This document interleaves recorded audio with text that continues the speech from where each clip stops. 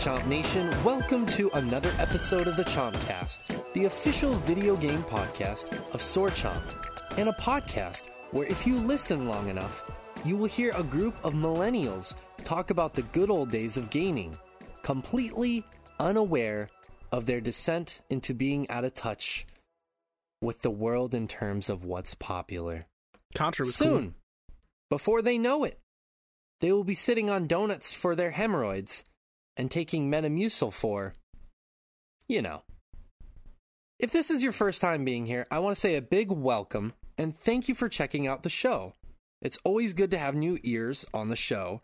And if you can, and if you have a free moment, if you could hit the subscribe button, that would help us immensely as we continue to get the Sword Chomp name out there. We have a fun show lined up today with all of the recent remakes and remasters coming out over the past few years. Should they be eligible for Game of the Year talks, both personally and within established formats? We will discuss this backed by some comments from you, the listeners. We also assemble to talk some games, as we are going to be chatting more about Biomutant and Necromunda Hired Gun. We have some social media polls that you voted on that we will be discussing as well. Lots to get to, and it's going to be great. But let's get into some intros so you can see who to get angry at on social media after this episode. First, we have the man who used to work for Destructoid, writing reviews for games until he was one day tasked with retroactively reviewing Paranoiascape, the PS1 title where you play pinball in first person through a horror set pinball arena. He quit on the spot and decided to form When Harry Met Jack and Sally, the Blink-182 inspired group dating app. When that didn't take off, he asked if he could join us, which we happily obliged. Mr. New York himself, Rich Meister. How you doing, buddy? How's your week been going? Tell me everything. Not so bad. I want to set the record straight. None of that happened. The game was actually Clock Tower for the Super Nintendo. Oh, okay. My bad. I mixed them up, I guess. Yeah, it's because you love Scissor Man so much. You always forget. You know, I do walk around saying, God, how I love Scissor Man. Yeah. That is the thing I say. And I always, for a while, I thought you were talking about the Mega Man boss, but no. The villain from Clock Tower, as it turns out. Yep. That's exactly right. I'm glad we got that kind of... we set the story straight. We can clear that up, like, just right away. It's important to me. Yeah, we don't need to dawdle on that. No need. No, but how you doing, man? You were telling me some of the things that you've been up to this week. I want to hear about your week. We haven't really been talking much this week. We both been really you know busy. what? This will be really great breaking news. You might notice me in a better general mood. Okay. Recently. And do you want to know why that is? I actually did notice that this week. You want to know why that is? Yeah, I'm curious. My boss got fired. Wow, that is breaking news. Yeah. That's hot off the presses. Yeah, it's pretty great. Real better atmosphere at the office. Yeah, I know he's been... we don't need to talk too much shit. No. You never know, but I know that has been a source of a lot of frustration and stress in your life that I'm glad fortunately that hopefully the situation is going to be on an upward trajectory from here on out. It certainly seems that way. Without having to, talk too much about my day job and shit. For right now, it looks like they might be on track to simply promote another coworker of mine who I actually get along with quite well. And my main thought process was if I was answering to him during the day hours, I would be much happier. He is Dude, that's good news. I'm really happy for you, man. That's much better person to deal with. Yeah, especially because, where you are not, like, you're beholden to where you work. You don't get to travel or anything for where you work. You're not a remote worker. So you have direct contact with a boss. And if that boss is not enjoyable to work with, it often makes your life kind of a living hell. Like, I hate to be that person, but I feel like anyone who works an office job or any, really job of that framework can say the same thing. Like, a shitty day at work can ruin everything you do when you get home. And I think like I've been coming home from work with a better attitude, and I think it's gonna help me be more productive here. Yeah, I know. Like, I noticed you were texting me about all these things you want to do this week, and I was like, God, Rich got really productive this week. What the hell's going on? And I feel like I was big enjoying weight's it, off but my I was shoulders. Like, damn. Yeah. Well, no, man. I'm really happy for you because anything to take stress off somebody, always a good thing. It is good stuff. Yeah, and I heard you've been you were playing, what is it, the remaster? Is it a remaster or a it's remake? An HD remaster of Shin Megami Tensei 3 Nocturne, which is a lot of people's favorite Shin Megami Tensei. I mean, arguably for me, my favorite Shin Megami Tensei is Persona, because even though it has dropped Persona from the title, people forget it weirdly wasn't that long ago. Persona 4 Golden was the first game to drop it from the title. The original Persona 4 was still Shin Megami Tensei Persona 4. Right. But Nocturne's real good. I'm playing that on the PS4. I like those games a lot. I'll talk about it a little more when we talk about games. But one of the main things I like so much about it is it just kind of cleaned up visuals, and it makes me like look at that and go, man, they should do this to Persona 4. It'd be nice. It'd be real or nice. 3, yeah. I think with it kind of fits into our topic with all the remasters and remakes happening, a lot of those games that people missed. It's a great way to get people to catch up on the games that were missed, and I think it's a good way for companies to make money. So yeah, that'd be cool if they did that for Persona, game is so someone like me can go back and play find a good place to jump in. Yeah, and that game is an absolute classic. It just wasn't quite as popular in the US at the time, and I think the thing is with Persona kind of became with 5 especially became this like big deal in the US, and I think a lot of people are starting to understand that Shin Megami Tensei is like, that's where Persona's roots are. Like, they have the same monsters, they have the same spell systems and all that, like the demon negotiations. There's a lot of similarities there, and it might draw people to that game, which it's worth checking out. It's really cool they put it out. It's everywhere. I think it's on PC, it's on PS4, it's on Switch. Dope. I'm enjoying it. I'm enjoying it. It is also, for a lot of people might not know, it is the origin of the infamous featuring Dante from the Devil May Cry series sticker. Oh, really? Oh, yeah. There was Dante was a secret boss in that game. That's kind of cool. That's a nonsensical crossover. That actually is going to play a little bit into one of the polls I did on social media that we'll talk about later. Well, it sort of makes sense when you think about it, because Nocturne is about the end of the world, and your character sort of being like this demon messiah. So, crossing paths with Dante, the legendary demon hunter, does make some degree of sense. Yeah, it makes some sense, but yeah, just... It's ridiculous, of, yeah. How the studios are related and everything. I don't know. I wasn't expecting that. I wouldn't expect that, rather. It's kind of hilarious, though. I don't actually know if it's in this version, but I hope it is. Fingers crossed. You'll find out in due time. But also, you got a Mass Effect review up on the site as well. That's one other big thing you did this week. I put probably upwards of 60 hours into Mass Effect Legendary Edition, and you can read the review for more info. I would recommend it, even if like you're new to the series. I think it mostly holds up.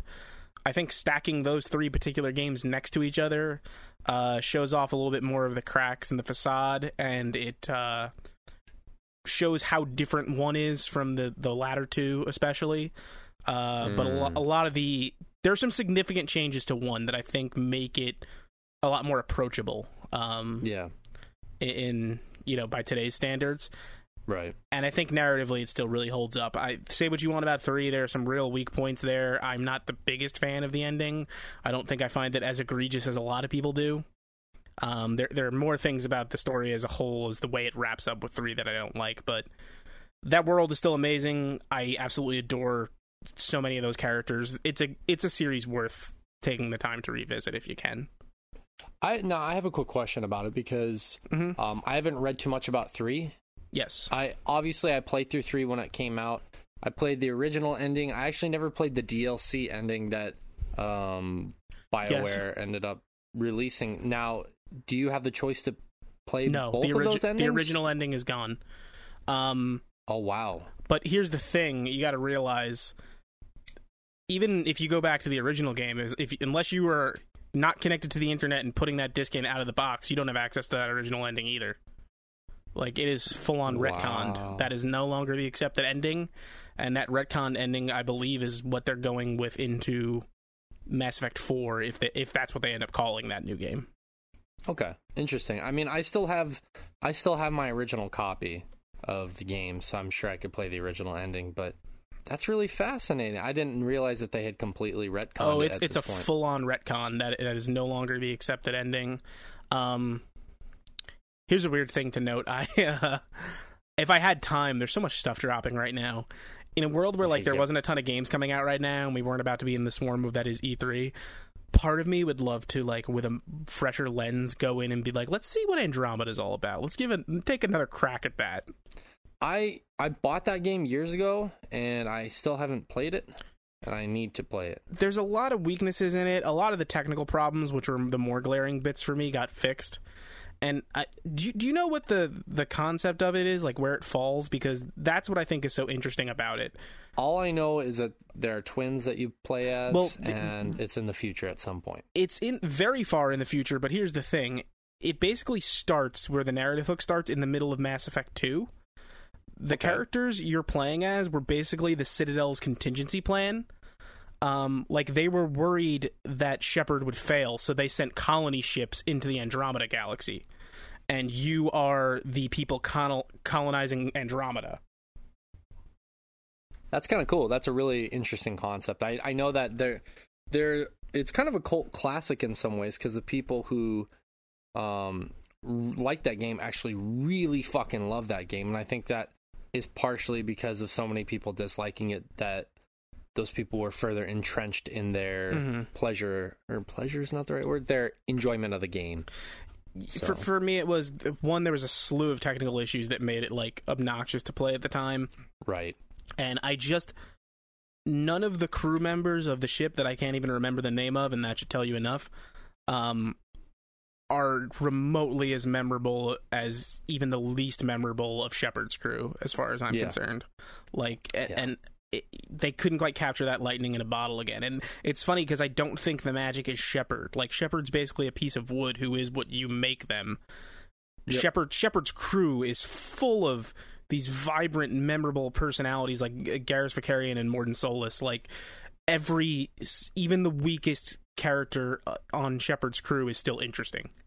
Yeah, I think that's pretty common. I mean, we could look at something like Resident Evil Village, which is the most recent example where Ethan Winters is kind of just an avatar for Ethan's just me. He just gets his hand ripped off and he's like, "Oh man."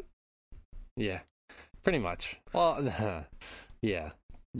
We've already talked about that. But yeah. No, I get it. And we'll do a spoiler cast for that, and we'll really get to talk about that, because I have so much to say about that. I'm really excited for that.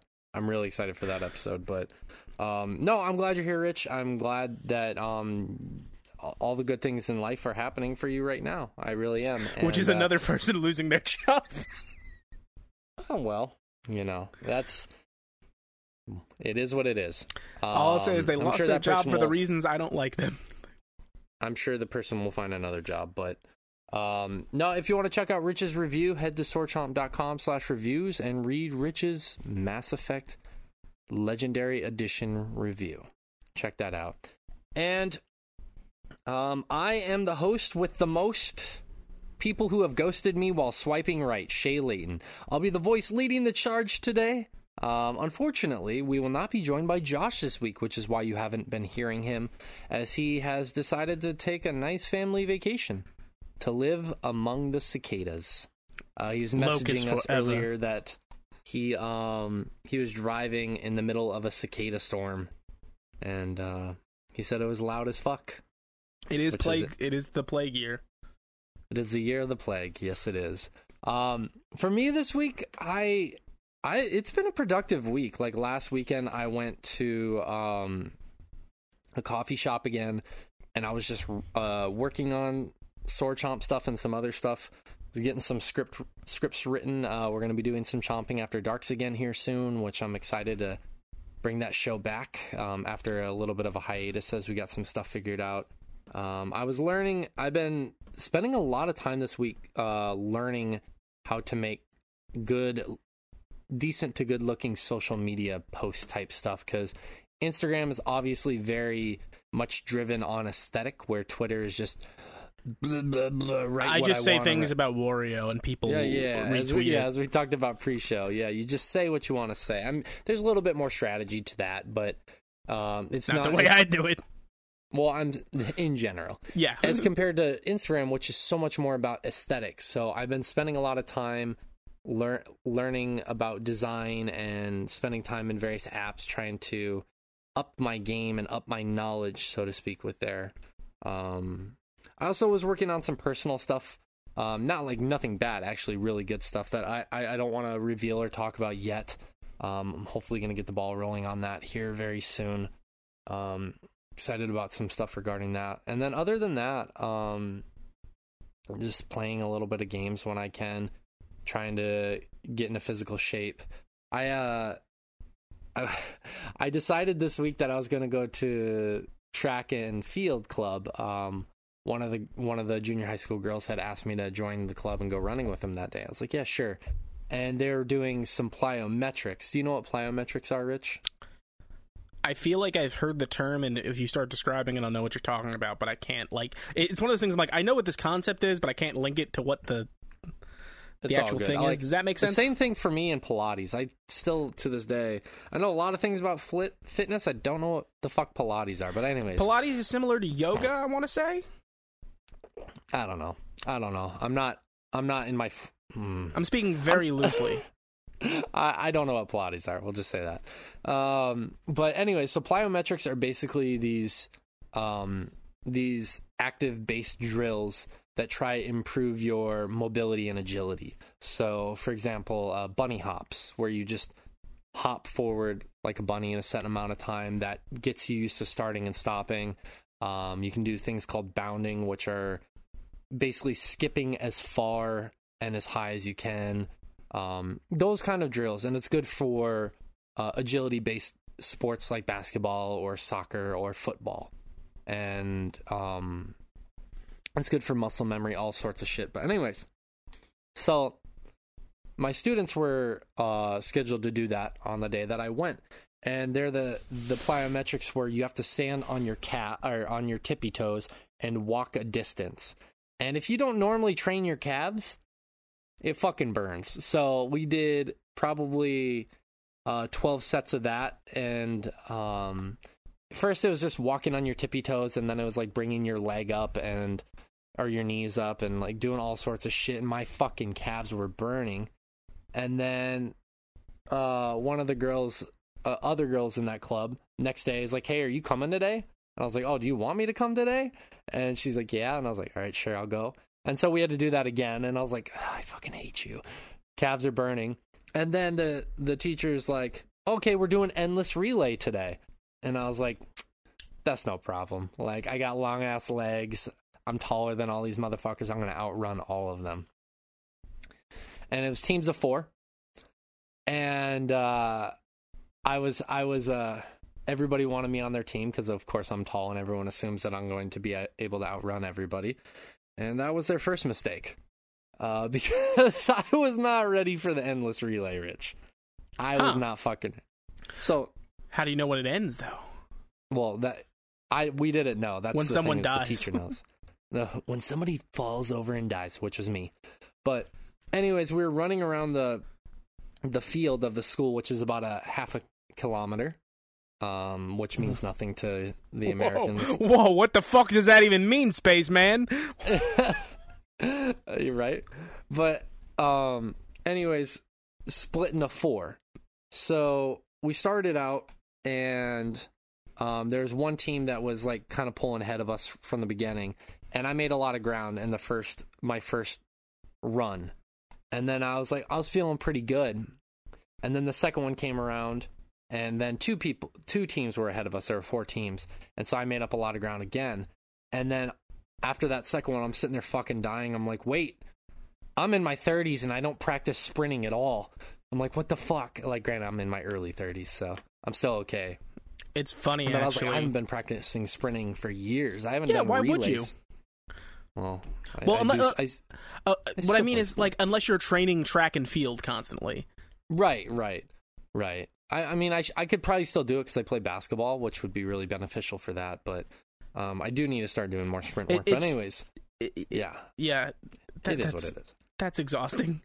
Well, yeah, so they're coming around for the third pass, and I'm like, oh no, fuck no, and like I jogged that third one because I was like, I felt like I was Dude, gonna as long vomit. as you're still moving, like, you know, do what you could do. Like, if you're pushing yourself a little bit, that's good. Well, yeah. Well, I felt like I was gonna vomit. Well, it sounds like more than a little bit the here. Third one, and then we ended up getting third place of 4, and I wasn't the worst one on the team. Last, yeah. But I'm gonna tell you right now that afterwards, like, I was fucking, all the students were like, yeah, whatever. They're a little bit tired, but they're like, whatever. I'm fucking gassed, dude. Like, I'm driving home a half hour later, or back to the train station so I can go home. I'm still fucking panting, trying to catch my breath. And I was like, dude, we're old. Well, I didn't realize that I was that out of shape, like, in terms of, like, in comparison to them. Like, I still think I'm in pretty good shape for my age and where I'm at in my life, but I didn't probably realize like the disparity. The average male of your age, I'd say you're probably in better shape than half, at least. But I would say so.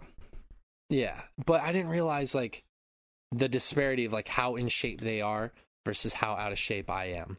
And I had a headache for a few hours, and I was like, this is the worst. I mean, not really, but I was like, man, I hate being out of shape. And so, yeah, I think I'm going to start introducing more sprint work into my week. Well, like, it's funny you bring that up in terms of exercise, because I had a similar experience, actually. I've been trying to get myself to get more cardio in since I bought that VR headset, since I bought the Oculus. Yeah. I've been looking at reviews of, like, good cardio, like, VR fitness apps and stuff. And I sideloaded, using the video library thing, a free Steam workout game called VR Workout. Okay. Now, this fucking game, dude, I'm going to keep using it because I found it, like, by the time I was done, I was like, holy fuck, after doing this for, like, a half an hour. Yep. It's one of these games that's totally free, and when you fire it up, it's like, hey, bro, just so you know, this game is not going to warn you if you're about to collide with something, so be cool. The entire premise of this game is once you set it up, it tells you to put the controllers down. All it is you can take music from your computer or music that's pre-installed in the software, you set up a playlist for however long, and then it just gives you a spot on the floor that you're supposed to run in place. The music will start, and it'll be like, sprint! And it'll be like, now do push-ups! Now jump. Jesus. Now sprint again. now do sit-ups. And I did this for half an hour, and I thought I was going to fucking die. But, like, yep. I'm gonna keep doing it. I mean, if it's working, that's fine. Like, fuck sit-ups, but yeah, if it's working for you, go for it. Dude, there's a certain point where, like, I think towards the end, it was having me do sit-ups again. I'm like, I fucking can't. I'm just going to keep, like, at a jogging in place plane until it goes to the next thing. Well, sit-ups are so bad for your lower back and your lumbar spine. They're really fucking bad for your body. Especially if you do them wrong. I try not even to do full sit-ups. I don't even know what they're... You know the thing where, like, you keep your arms straight and down, and you just... Yep. Is that more of a crunch? Yeah, I mean, it's all kind of fairly similar, but yeah, it's... Like, anything where you're compressing your internal organs like that is not optimal for your body. So pooping is also bad. Like, when you're doing any kind of core workout stuff, you want to make sure... It's not always the case. You have things like bends and stuff like that, but it's good to keep your core as flat and stable as possible because you're actually trying to prevent... like... You have things called anti-extension or anti-rotation, things like that, that basically you want to keep your core as stable as possible. And there are exceptions, like if you're training your obliques, which are the muscles on the sides of your body, then yeah, you're going to have to do some rotational stuff to kind of really target those. But for the most part, yeah, sit-ups are just god-awful. And there's so many better ways to get that burn, and it's better for your body. But... yeah, I mean, I'll tell you some exercises off the air, like in place of sit-ups that will give you just as much of a burn. But yeah, this is now the exercise podcast. Yeah, somehow it's a health and wellness podcast. Hey, well, you know what? Whoever had that on their bingo card for 2021, mark that down. But yeah, let's get into some topic and games and various shit, man. So podcast stuff. Yeah, actual podcast stuff. So I chose this topic this week. It was something that we kind of buried in the Trello and hung out there for a while, and it's something that I feel like is a great time to talk about because we've just been seeing remaster after remaster after remaster, and we've been seeing some really great remakes over the past few years. And last year, it was kind of a topic that we discussed internally, and we had different varying opinions regarding should they be considered for Game of the Year discussions. We all felt, I think some of us felt similarly, and some of us felt differently, and I thought it'd be a really interesting discussion to kind of have as at the end of the year, when we assemble to talk about our games of the year, should those games be allowed to be put on our personal lists? And also, when publishers or publications are releasing their game of the year lists at the end of the year, should those games, remasters and remakes, be allowed to be put on that list? I think there's a lot of nuance to that conversation. A lot of people, which we'll get into the listener comments later, basically feel like, I think the general consensus is remasters no, remakes yes. That's not gonna, obviously that's not everybody, but I think that's kind of like the general consensus. But I think there's so much more nuance to it than that. And so nothing's quite that simple. Also, those terms are not exactly cut and dry, so no, and I think that's going to be really fun to discuss today. So I'm going to frame it in a few different ways. I think I don't want to frame it in the personal versus publication way. I think I want to frame it as the remaster versus the remake. Not that they're against each other, but I want to discuss the remasters and then I want to discuss the remakes because they are two different things in effect. And I feel like a lot of people kind of get those mixed up. And to A, clarify the difference there, but B, also clarify our own personal thoughts and feelings on those, I think would be more interesting. So I want to discuss the remasters first. Rich, how would you classify a remaster? Well, here's the thing. Like I said earlier, I don't think those terms are as interchangeable as they want to be because people use them pretty willy-nilly. But if we're going to cut and dry the way I look at it, a remaster is typically a fresh coat of paint over an existing game. It's a port with some slight visual work, maybe some audio reworking, but typically for me it's something using the same source code. It's the same source code, we've gussied it up, we've put a fresh coat of paint on it, we're putting it back out. Not that there's no work involved, but it is not a from the ground up remake.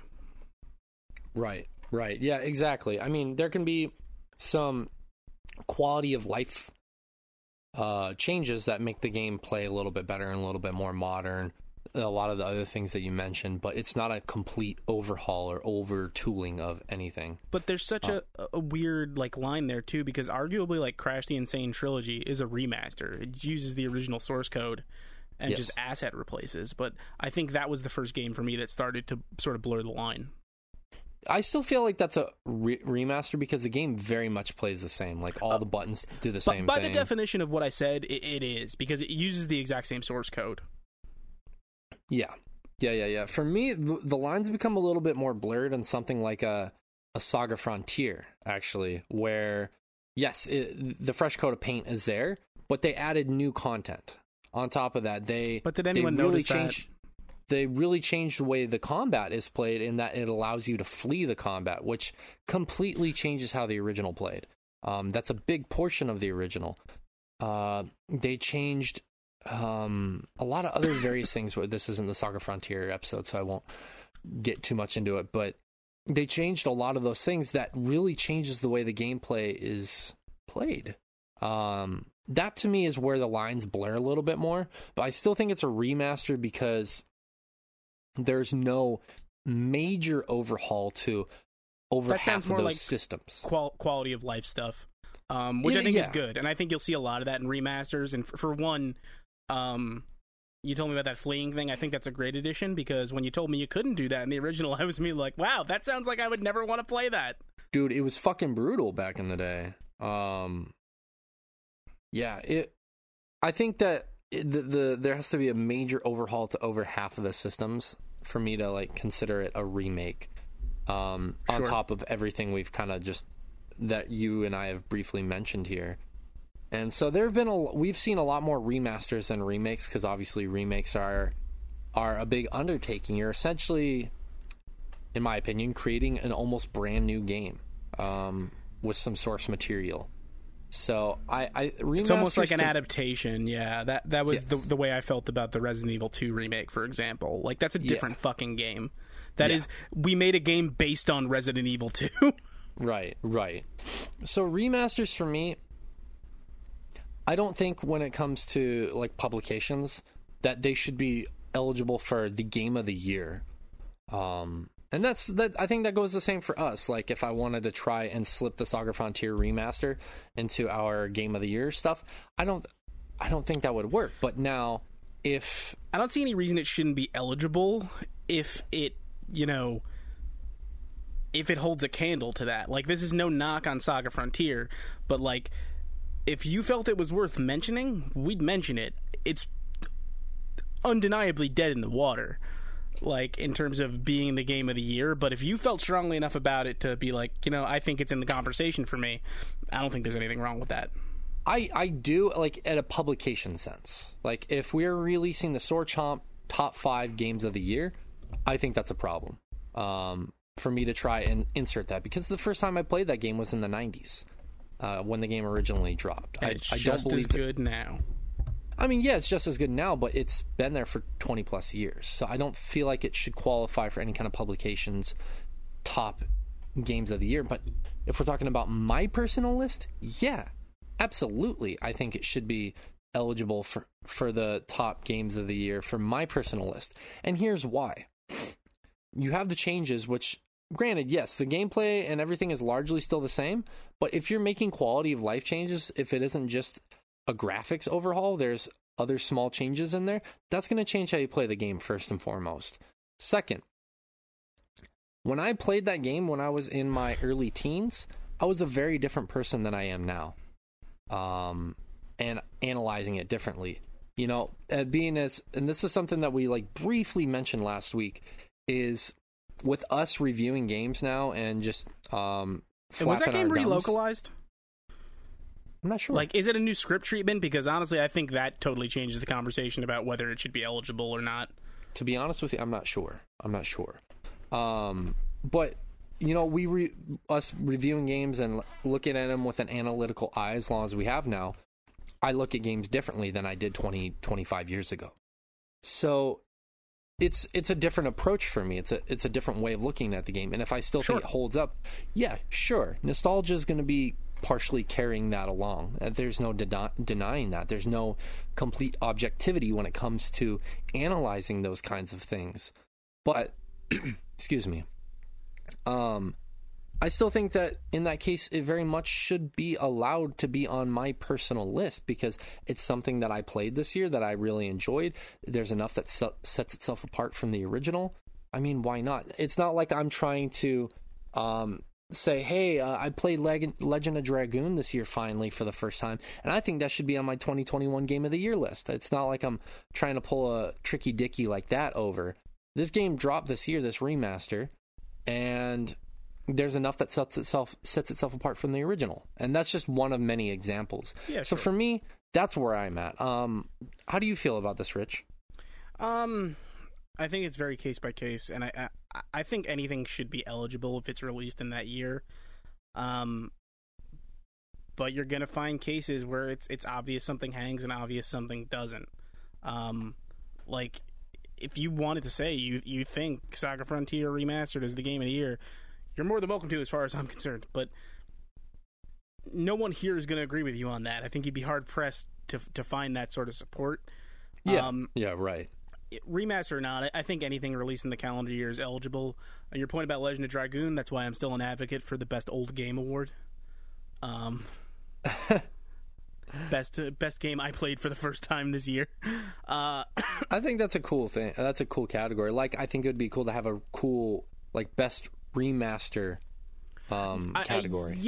No, I think that's also totally valid too. But like in my head, that wouldn't mean you couldn't have a remaster in the Game of the Year running. Probably not going to happen. But I would never take it off the table in my own opinion. Okay, fair enough. I mean, for personal lists, yeah. I think that. Yeah, certainly not there. I'm not going to tell you what you be like. No, you can't say that's one of the 10 best games of the year for you personally. You sack of shit.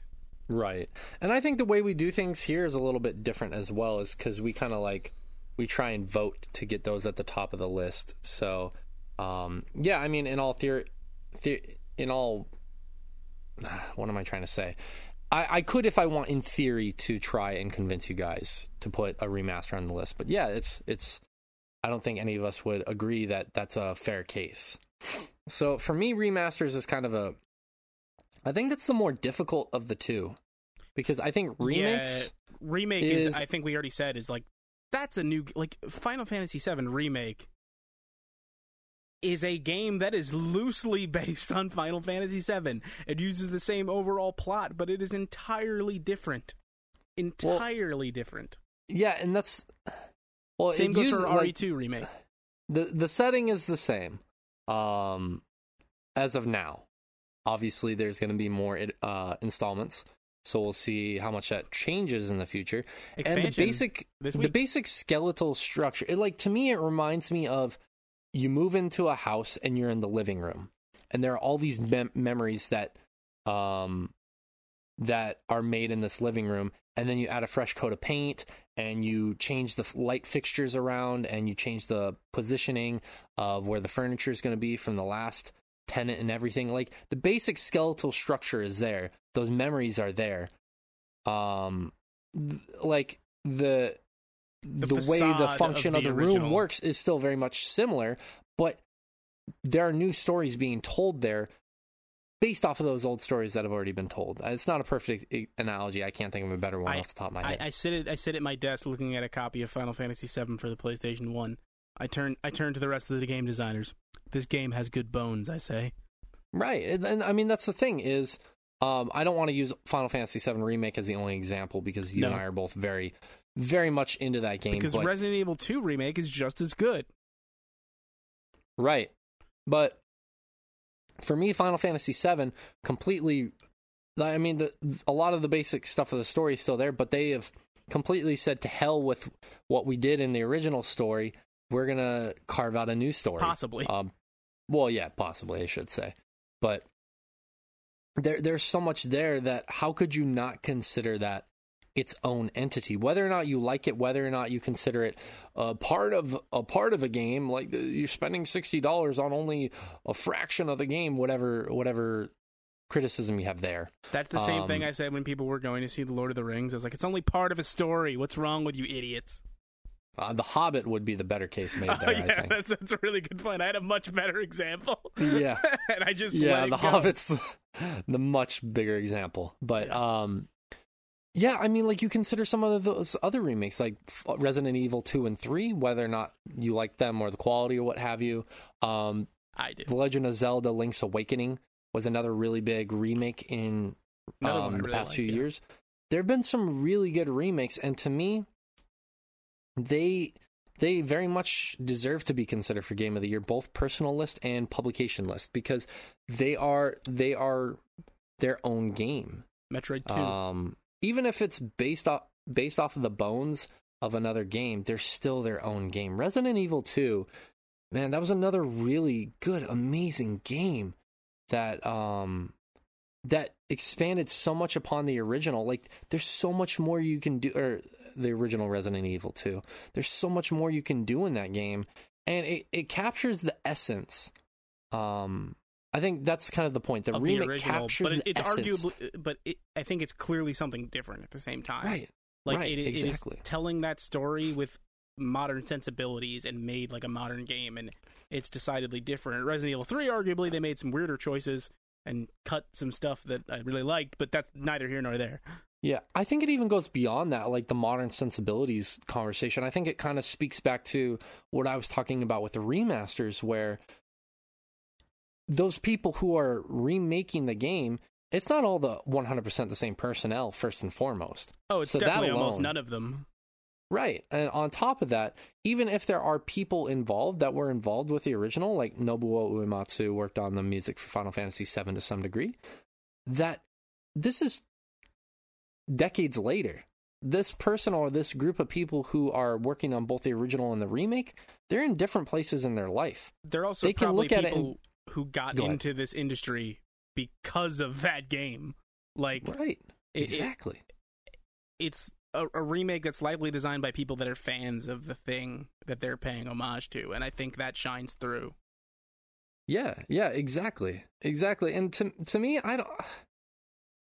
I get why certain people don't really want to consider a remake, but I think you're ignoring the sheer amount of work that people are putting into those games, and I think that they are far enough removed from the source material that they stand out as their own game. I mean, to me, it's like when I'm listening to music and there's somebody who takes a song and they sample it and make it their own song, and it feels like a completely different song, but it still captures the essence of the original. Yeah.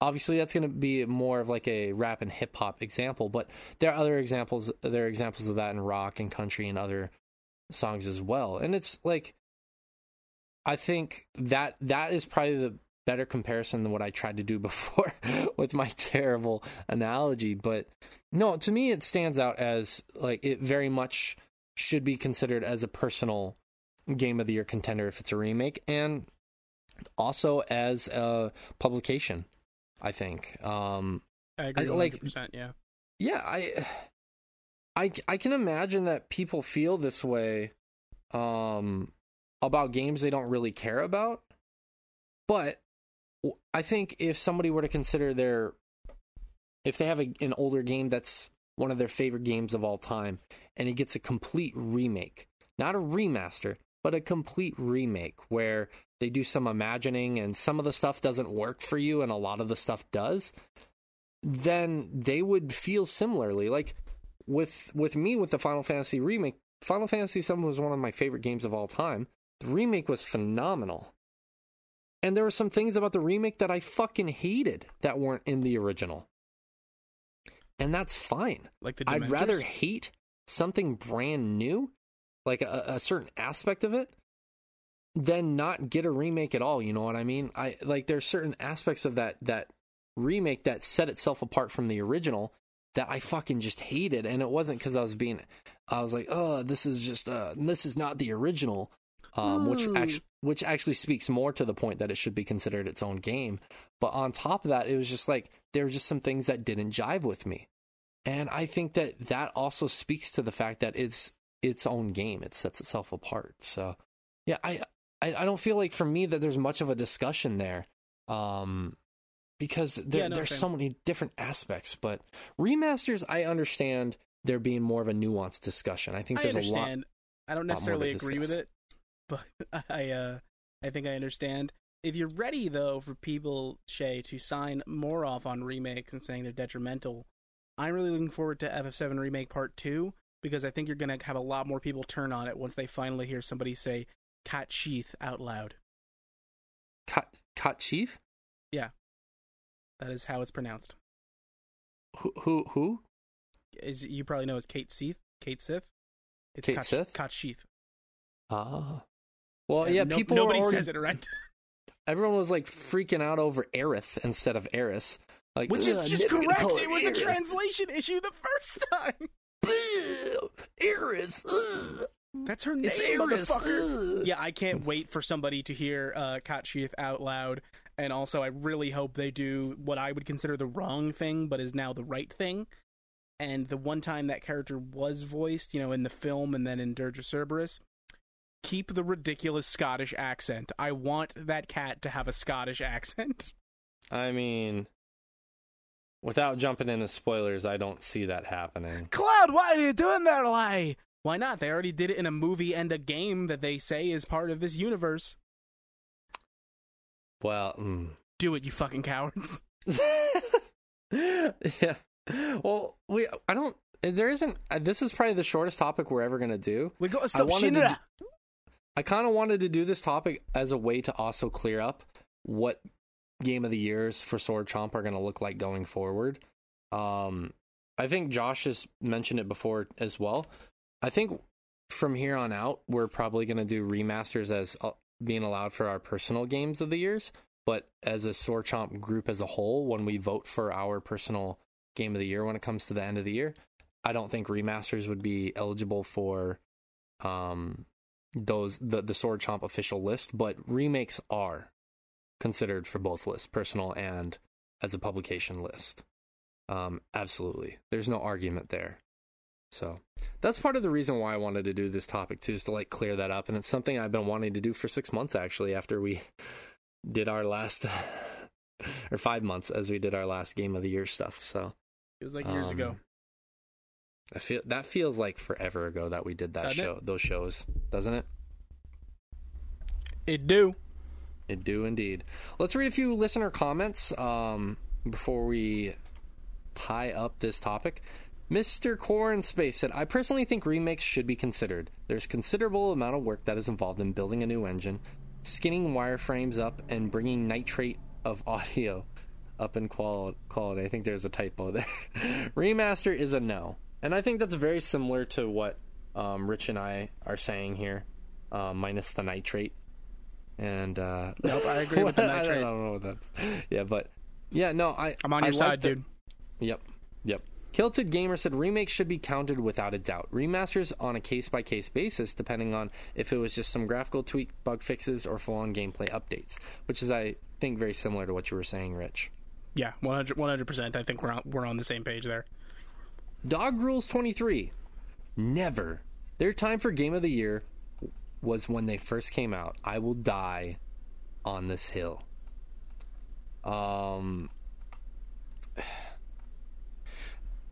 And I understand people feeling this way because it's like, when does it end? If I'm a game company and I just wanted 20 years from now to remake the remake of Final Fantasy VII, when does it end, kind of thing. But, well, again, it's not like the Lord of the Rings film series. If 10 years from now somebody completely does a different adaptation of Lord of the Rings, you wouldn't tell them they're not eligible for Best Picture. It's the same thing. It's a different team of people making a totally different product. It's true. It's true. I mean, like, imagine if somebody took, which would be one of the weirdest things in the world, taking Citizen Kane, remaking it, and it somehow ended up being better than the original. Would you say, oh, I'm sorry, can't be considered for... and I'm sure some people would. They're sitting there like, yeah? Duh. Like, no shit, dumbass. Call it Rosebud. That's how you get around it. Hey, yeah, but I Dog Rules, love you, man. I can't go on that journey with you on that one. Shit We ain't respect real. you for sticking to your guns. Yes, that there we go. Yes, Shit Ain't Real said, I think it's unfair to compare a remake like Spyro or Crash with a remake like Final Fantasy VII. Crash and Spyro are just a new coat of paint slapped on the same game with minor mechanic changes for the better. Final Fantasy VII Remake is a whole new game with voice acting. True. New characters, new storylines, and completely new battle system, animations, and upgrade systems. I think it's important to consider its own thing entirely.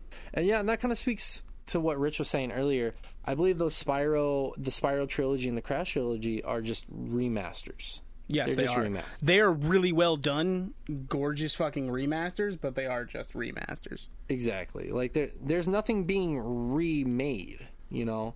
I guess some of the they had to remake some of the character animation and stuff for it, right? Because there wasn't some of the source material for that. But So they that were technically working. is a remake then. Well, no. Again, it's an arbitrary distinction. They were working from the original code. I don't think it was. It's not the work of something like a Final Fantasy VII remake. It is basically a shot for shot. It's weird to say, but let's call it this in the world of video games. Those are basically shot for shot remakes. Yeah, it's more like, to me, when I consider a remake, I consider like so many aspects of the game are being overhauled. Whereas like Crash and Spyro, they're technically remakes because they didn't use the source material for everything in terms of technological.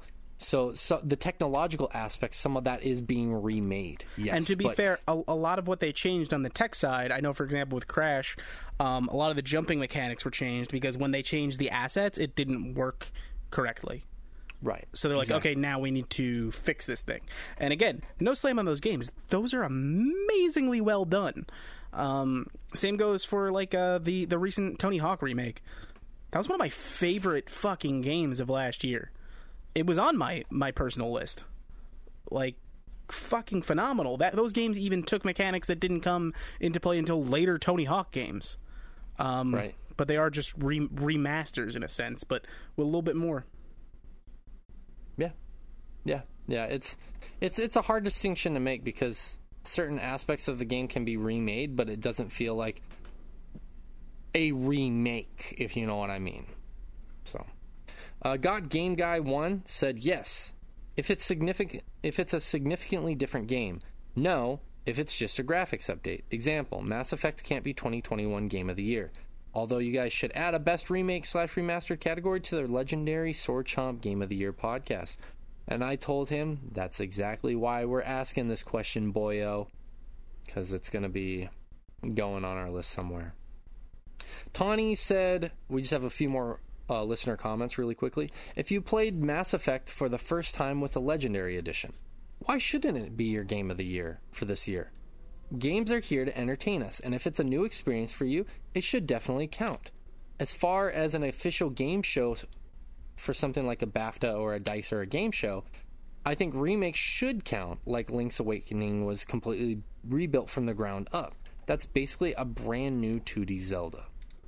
And yeah, I mean, again, that fits very similarly into kind of our thoughts there.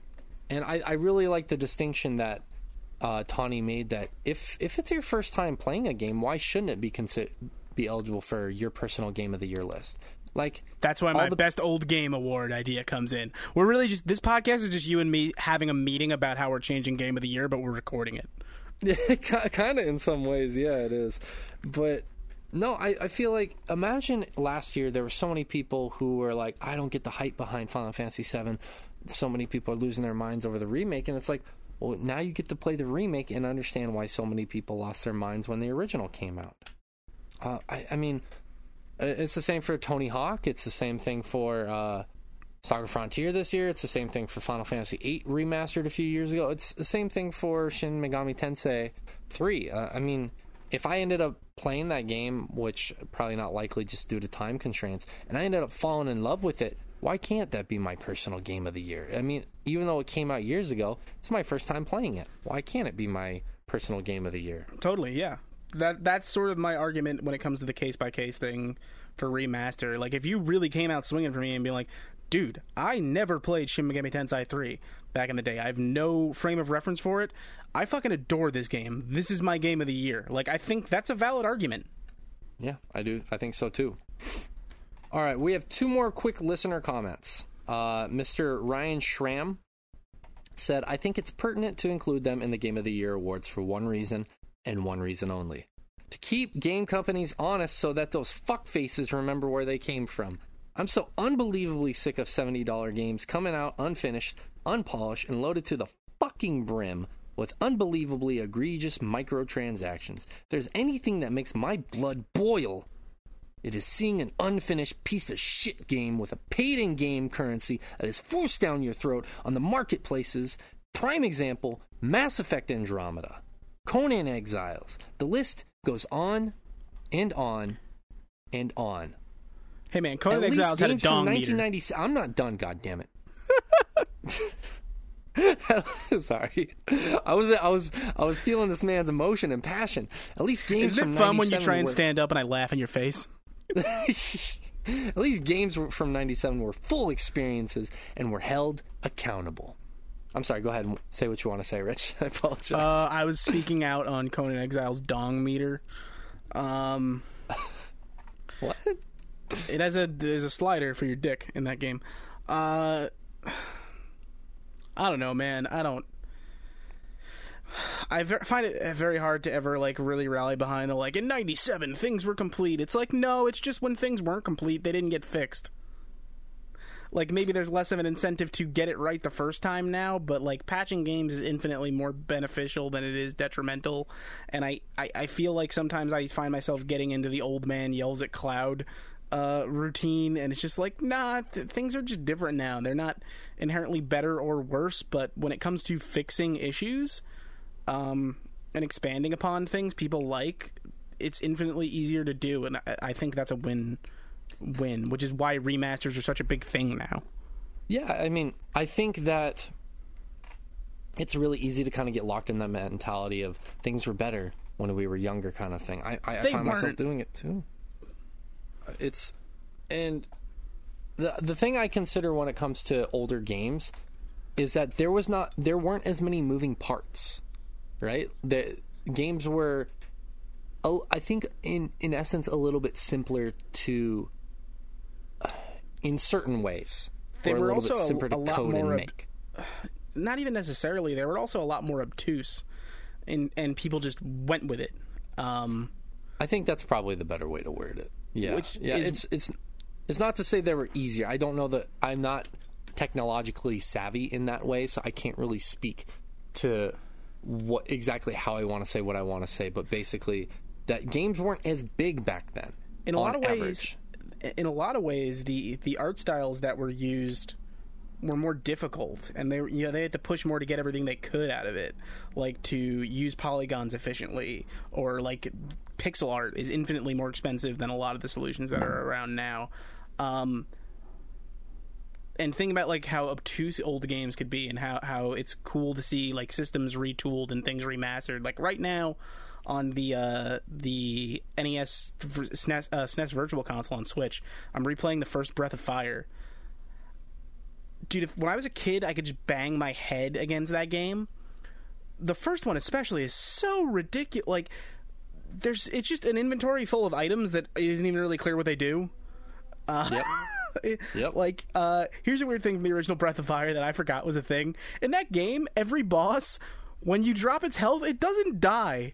You gotta hit it a couple more times, and there's no indicator of why. Yeah. There's a lot of those little things that you don't even think about.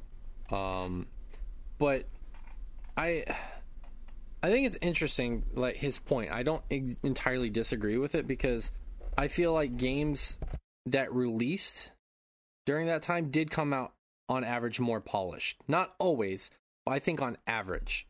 Because I don't think you're wrong about that, but the ones that weren't, that was it. That was the game. And that's what I say is the negative about that. Like, Josh and I have talked before about on the show, the PS1 release of Final Fantasy VI,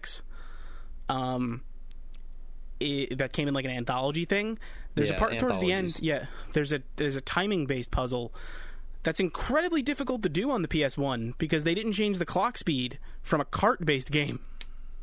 Yeah, and that's just the way that game exists. Yeah, it's unfortunate when those kind of things happen.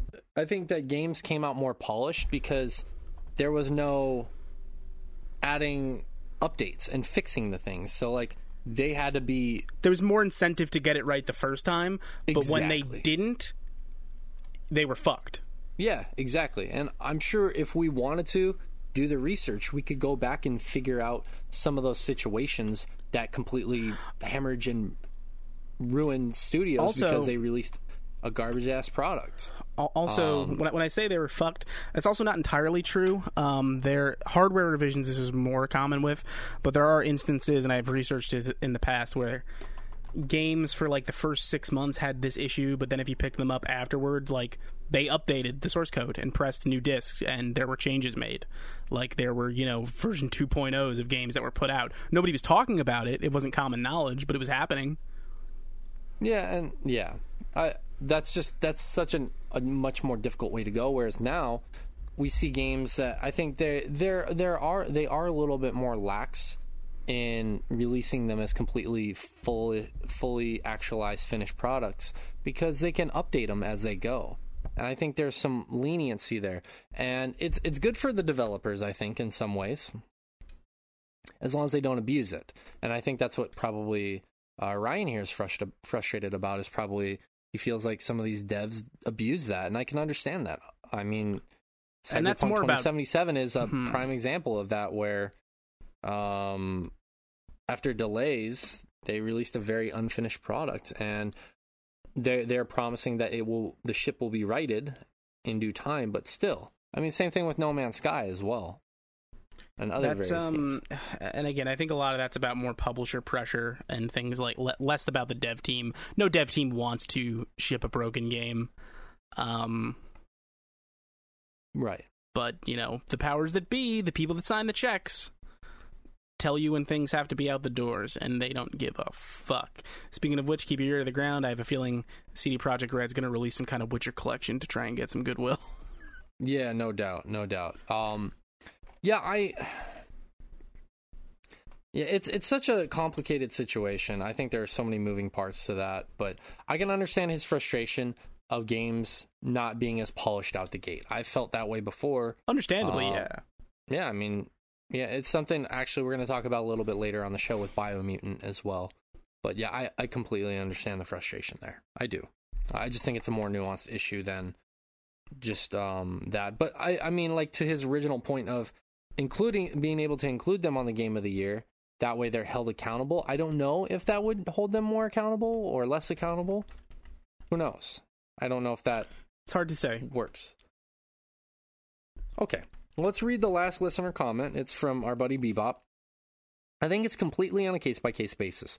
Resident Evil 2 is totally deserving, because not only did it completely overhaul the visuals and gameplay, but it also kind of reimagined aspects of the game or flat-out added material.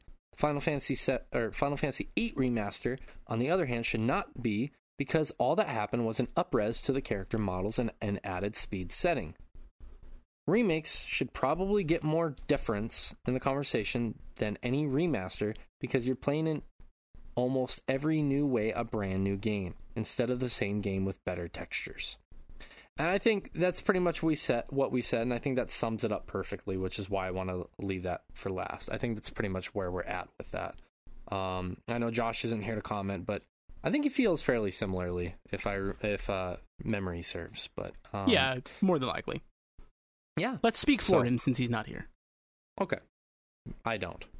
We're going to take a quick commercial break, and then we're going to come back and talk about some games. Woo! So if you want to hear about us actually talk about the games we've been playing this week, enjoy the commercial, and we'll be right back. Hey there. Welcome. If you found this, you must be listening to the Chompcast. We appreciate you. Thank you so much for being here. I know you're wondering... Well, hey, Shay, tell them about the other podcast. Yes, I know you're wondering, what else could I listen to? Don't forget the other podcast. What else could I possibly listen to Tell them about the from other these podcast. guys? Shut the fuck up. I'm about to tell them.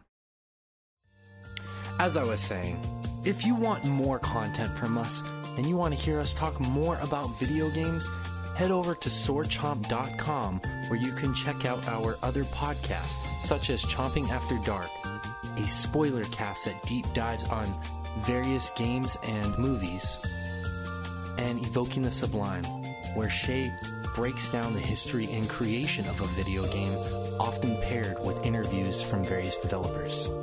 Thank you, and enjoy.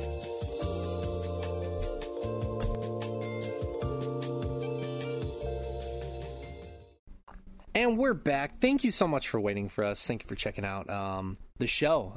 Thank you for being here. We're going to talk about some games next. We have been playing Biomutant some more this week, as much as we've been able to. I haven't been playing that much, to be honest with you, but Rich has been playing some, and we wanted to talk a little bit more about the game. We pretty much had first impressions last week. We've been able to delve a little bit deeper into the game, and I would say I'm a little less high on it than I was last week, but I'm still pretty high on the game. Where are you at right now with it, Rich? It's fine. Here's where I am with this game. It feels like that tier of B game we used to get all the time in like the PS2 era that doesn't really happen anymore. And a lot of what's happening here, I started doing some research on the studio. Experiment 101 is an incredibly small studio, like smaller than you think. Swedish-based studio. And I think what happened here is I think they just kind of bit off more than they can chew. This game has a lot of systems that are all really interesting on their face, but end up spreading themselves too thin, I think. That big patch came out that like made you be able to shut the narrator up. Very happy with that. There's so much I really like in here that I just feel like it doesn't do enough, where I wish they had bogged it down to focus a little more on like one or two of these systems and just really expand on them. Like, I adore this crafting system, and I wish it did a little bit more. Like, for anyone who's unfamiliar, the crafting system is basically just you assembling random crap. Like, it's like, I'm going to make a sword by taking this, like, handle from a bike and attaching a lawnmower blade to it, and then to up the attack stats, I'm going to attach some thumbtacks to the tip, and you can make all sorts of unique guns and hammers and swords. Just really cool stuff that, like, even early on, I feel like I'm probably seeing all it has to offer, and I'm like, I wish this was a little bit more. And I could be proven wrong still, but it all feels really overly ambitious, and then sort of ends up being surface level, which sucks because so much of it is cool on its face. I think the aesthetic of the world is really gorgeous. There's nothing about it that I would say is bad. It's just... It's surface level, and I agree with you. I agree with you for that, for a lot of it. I know that they're a very small studio, first and foremost. I do know that, which it is not a knock on what they've done, and if anything, it's... I applaud them for trying so much. This game is very big and very impressive in a lot of ways. The game is, quite frankly, massive as compared to the size of the studio. It reminds me a lot of Hello Games with No Man's Sky, where they had a ton of ambition and... Maybe not the resources to follow through, at least immediately. Right. I think they probably bit off more than they can chew. But, that being said... I see the inkling, or not the inklings. I see that there is a lot of potential there, and because they're a smaller studio, probably the resources are limited. It's going to take time to develop into what they probably fully actualize that game to be, or what they want it to be. And it reminds me a lot of the beginning of No Man's Sky minus the major controversy and the death threats. I think that there's a lot of promise that No Man's Sky had, and they didn't quite have the resources and everything to capitalize on that. But look at that game now.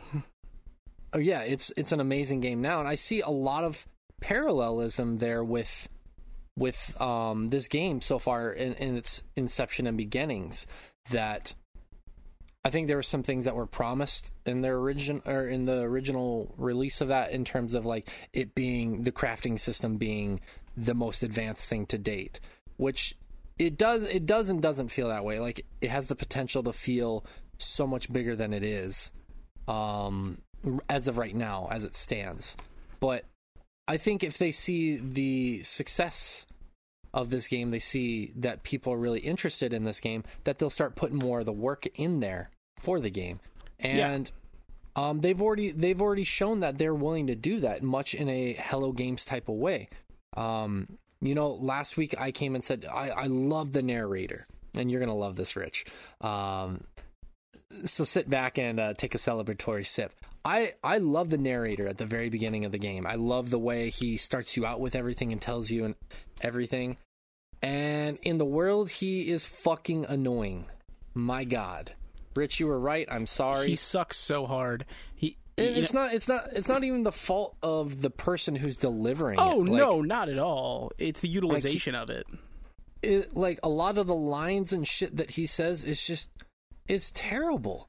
It's like, and it's supposed to be quirky, and it just does not resonate. And it's not all bad. Like, just some of the stuff he says is stupid. And it's less about what he's saying a lot of the time. A lot of times, like, dude, can you shut up so we can move on? Well, I don't mind that as much. Like, that's it makes the whole thing for me. Well, and I understand that. To me, because a lot of people have been complaining that the world feels a little bit empty, I think that kind of fills the void a little bit there. So somebody having a voice there is not so bad for me. It's just what he's saying, like, like today I was playing right before the podcast, and he's like, you shouldn't try and be the horse or your mount's friend. He's not your friend. I was like, what the fuck does this have to do with anything I'm doing right now? Yeah, what are you talking about, dude? Like, and there's just lines like that in there. And the thing is, it'd be one thing if I was complaining and I was just being a curmudgeon. But this guy talks all the fucking time in the overworld. All the fucking time. Oh, I turned that down to 0. And, well, the thing I wanted to say about that is it's cool because I think a lot of people did complain about that. And the studio heard that and made the necessary change, allowing you to control the level to which that narrator says shit. And I think that's a really promising going forward for this game and for this company, is that they're willing to listen to fan feedback and to make the necessary changes to make the game a more enjoyable experience for both the short term and hopefully eventually in the long term. That's really exciting. That should be encouraging, if anything. Can we talk about my favorite bit of the writing, actually? And this isn't unique to Biomutant. I know tons of post-apocalyptic stuff has done this, but I just was thinking about it a lot this week. I would love to be the writer in charge of the team who's just coming up with the names for the old world things.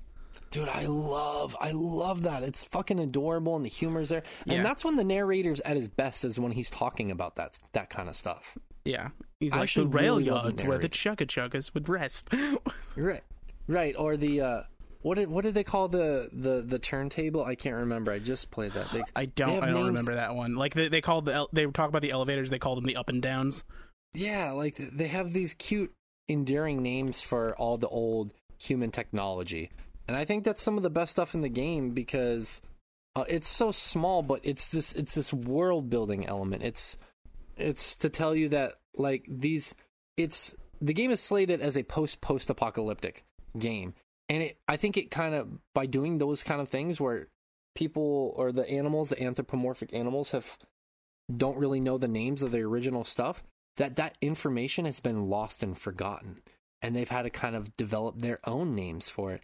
And it's cool that the narrator kind of imparts to you what the animals are thinking about these objects, about these things. And like I said, I think that's when the narrator's at his best. Is like when you can find these bench press setups in the world that you use to increase your strength, and I think they're labeled as like muscle squeezers.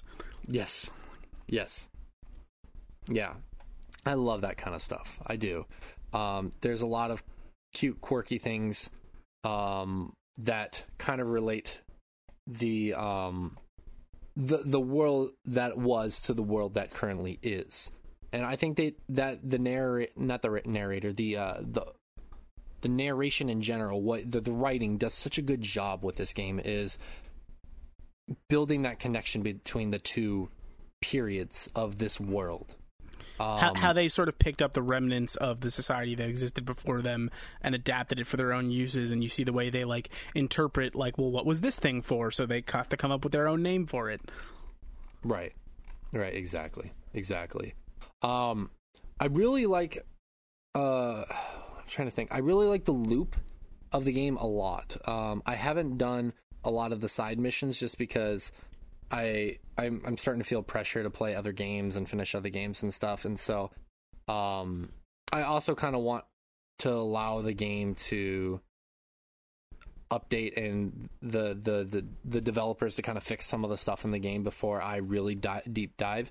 So I've just been doing pretty much the main story stuff, like taking over territories.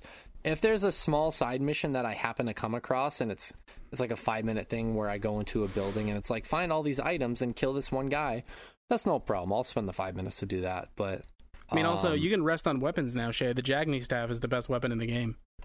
Is it really? Because I've been using it. It is. I don't know if you can get other staffs at that point. If you can, like, I would want one, but like that weapon type, and I think it might be the only one, is just so much more versatile than a lot of the other stuff. Yeah, that staff, like, when you start unlocking all the various abilities for that staff, it's insane. It's like, I was doing this attack where you pick up an enemy on the end of the staff and you just slam them in the ground. Yeah. And there's another one where you just, like, bull rush with a blazing streak of fire behind you. Also, you can, like, get airtime by that. Like, you spin it like a helicopter blade when you jump, and you can kind of keep yourself in the air. Yeah. It's really good for juggling multiple enemies. Well, that's one thing I really like about the game is I feel like the studio's taken the time to take each weapon or each style and make it so stylistic. And I really love that. And I think that's where some of the comparisons Even unarmed is really viable if you just pour points into Wung Fu. Yeah, absolutely. I just love that the studio wanted to make things stylistic. I really appreciate that. They took the time and the care to do something like that, which makes trying new weapons interesting and fun because you want to see visually how that plays out on the screen, and you want to see the different abilities that you can use and what they look like with the different weapons. So for me, at least, that's how I felt. Yeah, it's cool. The crafting system is, I will say it's cool. It's also a little bit perplexing sometimes. It's tedious.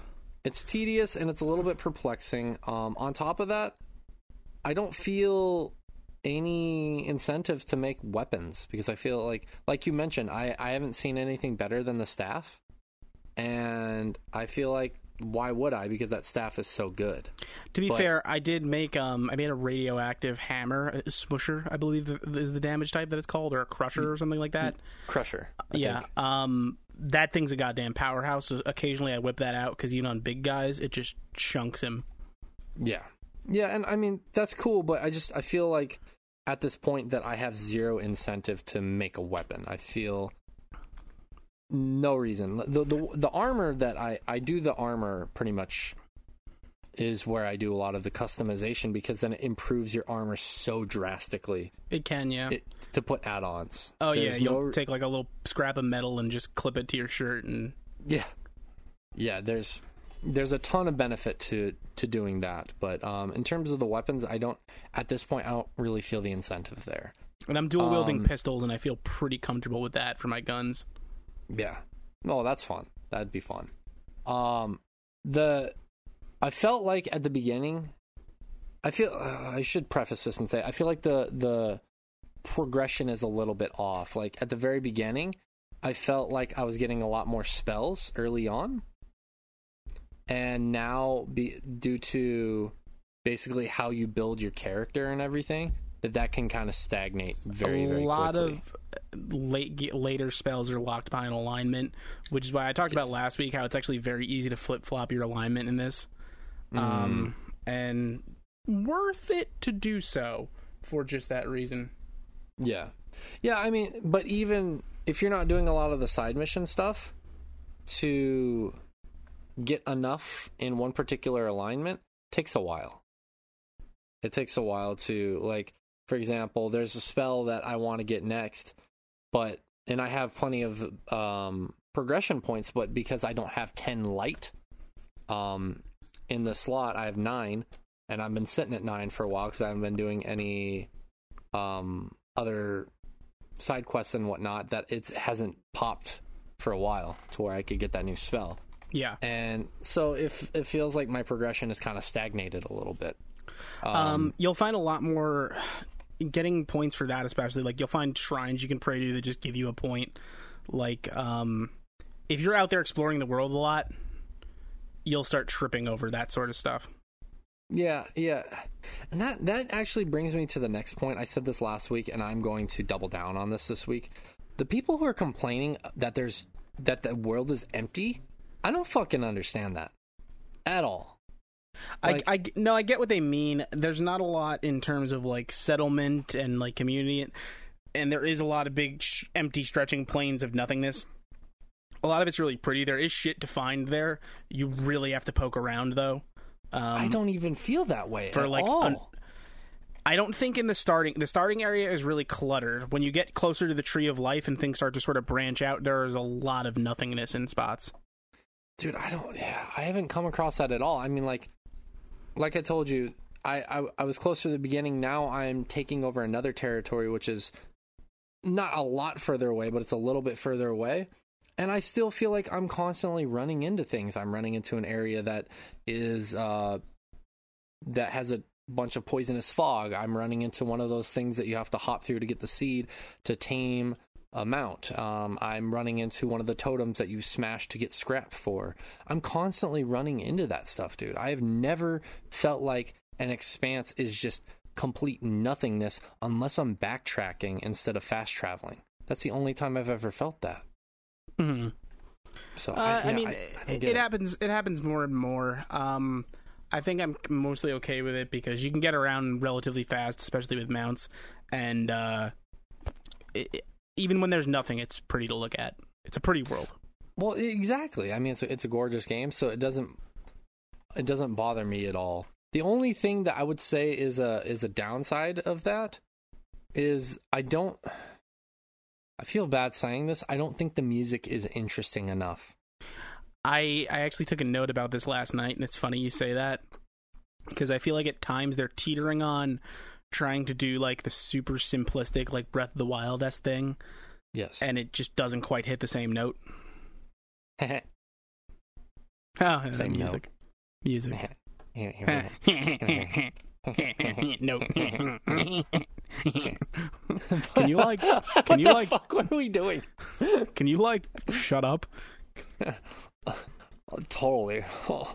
But no, the music just when the battles are happening, I love the music. When the battles are over, it's super simplistic and it's not interesting enough to be simplistic. And I hate saying that because I don't like judging harshly like that, but it's the truth for me. I haven't really been enjoying the music when I'm exploring. It does nothing for me.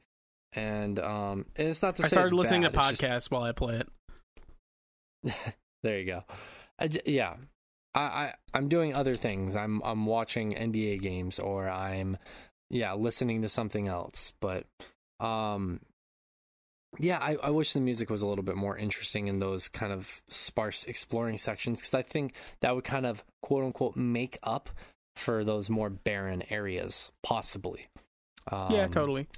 But I don't really feel like I've encountered any of those barren landscapes. And maybe I will. Maybe I will come back next week and be like, hey, I changed my mind again. Oh, you will. It will happen to you.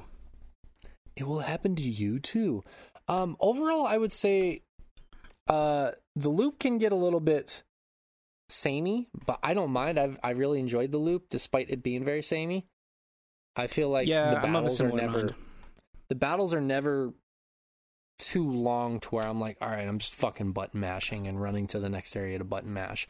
It feels like that in terms of that, the progress is constantly moving.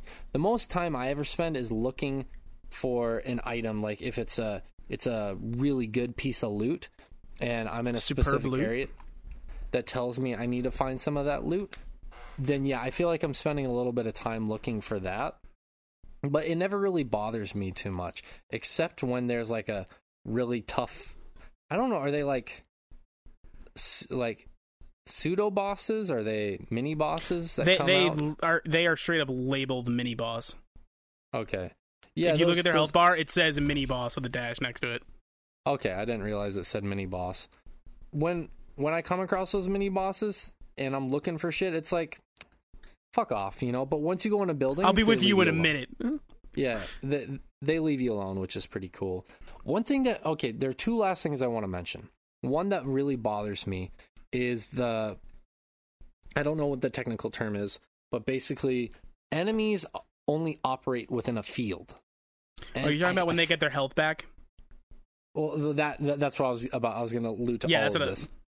So if you leave this enemy's area, which basically they are tethered to, not only do they gain their full health back, which is annoying, on top of that, you can't make enemies fight each other because it seems like the company or the developers have specifically gated it off to prevent you from doing that. From kiting enemies, yeah. So I was fighting this mini boss in this abandoned town, and I started running away so I could heal, and I see there's a little archway a little ways from me, so I ran over there, and then there were some enemies from a rival tribe there, so I was trying to get them to fight each other, but because they're tethered to a certain area, they wouldn't go to each other. And that's some of the stuff I loved about Elder Scrolls, is when you can make enemies fight each other, and you just sit back and you kind of sit there clacking your fingers together as a mastermind. That shit's really fun, and you can't do that in this game. And with a game that's filled with factions, this would have been a super cool game to do that in. Yeah, absolutely. I even think of something like, I know this is not a perfect comparison, but Cameo, that website where I can pray Christopher Maloney to wish me a happy birthday. No, not that. The launch title for the Xbox 360, that cute game that had... I know the game you're talking about. Yeah, the 2006 game, that game was such a revelation at the time just because of how many enemies it could fit on the screen at one time. It was paved a the way for 360 things like Dead launch Rising. title, I believe. Yeah, that's what I said. It was the launch title for the 360. Oh, I missed that bit. I'm sorry. It's all good. But it was amazing at the time, and it feels like this game, obviously due to limited resources and the rendering of the stunning backgrounds, that I feel like if that's what people are talking about, that there are not enough enemy like clashings and whatnot, sure, I'm on board with that, because I would love to see 4 factions fighting each other in like a mini fucking war. Like and you do see it sometimes, but it seems more purposely scripted for an area. Like you'll walk in and see like the Jagni and the Myriad going at it, and early on, before you've picked a side, you can just like not know who you should be attacking and just jump into the middle of a fight and start killing everyone. Yeah, exactly. But I would love to see. Granted, it becomes a little bit more difficult as you start taking over different tribes, but I would love to just be randomly traipsing around on my mount, and then all of a sudden I look over to the right in this forest, and there are 4 tribes people just fucking duking it out or some shit. The guys who just like football players fighting the fucking samurai guys. Yeah, exactly. That would have been some cool shit, and maybe that will come in a future update. Who knows? But who's to say? The other big issue I wanted to talk a little bit about bugs and glitches. I've had a lot of frame rate issues on my PS4. I have the base model PS4. I've had a lot of frame rate issues personally. I've had one audio glitch where I was fighting some enemies and the music never queued up. And then suddenly in the middle of the battle, all of a sudden it starts getting epic. Like, it wasn't like a fade in. It was just like, started epic music. Just the track finally clicked on, yeah. Yeah, exactly. And right before we started doing the podcast, I was in the middle of the same battle where the audio glitch happened, and it completely shut off my system. So fun. Yeah. I've had nothing like that, but I'm also playing on a PS5, so that could very well be a part of it. I'm sure that's a big part of it, to be honest with you.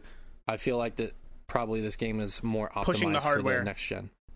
Yeah, exactly. Like sometimes when I start the game, it sounds normal, and sometimes when I start the game, it sounds like my PS4 is a rocket engine. So I'm finally starting to see that it's probably high time that I eventually start looking for a PS5 towards the end of this year. If I can ever find one. Which yeah, I'm not too worried about right now. Are you guys still doing lotteries over there for them? I don't know. I haven't given one iota of a shit at this point, to be honest with you, because I don't want to deal with the rat race of trying to get one. I understand. And if you weren't going out there looking for one to begin with, but I was just curious if maybe No, I have no idea. You had seen what's going down, because I know for a long time, and it very well still might be the case, a lot of Japanese realtors were doing lotteries. Why were the realtors doing lotteries? Like retailers? I thought you said realtors. I thought you said realtors, which I was confused. Like retail businesses. Yeah, retail business. Yeah, realtor is like someone who sells houses, though. Yeah, no, I probably did say that. It's a bit of a slip of the tongue, but like retailers. It doesn't sound quite right, but I probably did say realtors. Well, that's why I was confused. I was like, what the fuck are house sellers trying to sell you PS5s, too? Because because realty is a weird business in Japan, from what I understand. Apparently. No, I was actually... actually, I'll tell you that after the show. I'll tell you. Has to do with Japanese housing. Remind me. I'll tell you after the show. But overall, I would still say it's worth the money to get into the game, minus some of the things that I've grown a little bit more wary of. I still think it's really fun, and I still look forward to plugging away at it little by little every night. It's been a really fun game. So yeah. Hopefully Rich and or I will have a review up on that here fairly soon as well. But Rich has another game he wanted to talk about. I did not partake in this game. However, Rich did. I did. Yeah, this game is called Necromunda Hired Gun. That's right.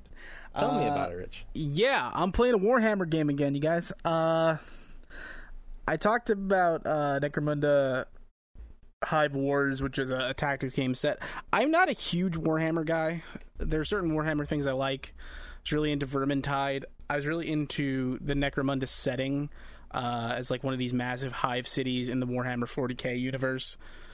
Hired Gun is a first-person shooter set within the Necromunda Hive City, and it is a Doom-like. And when I say that, I mean Doom 2016, which is kind of crazy to see. It's got glory kills. It is a single-player first-person shooter with some loot system in terms of the gun drops you're getting, so it is not locked into these are your weapons like Doom is.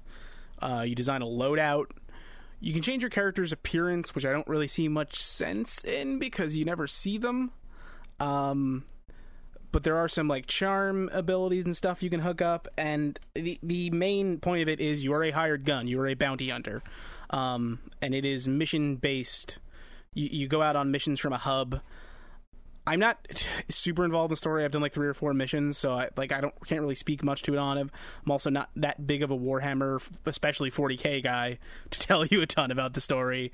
But the hive cities have such like a cool aesthetic, and this is maybe what I appreciate about Warhammer 40k more than anything. For anyone who's unfamiliar, Warhammer is a general fantasy setting.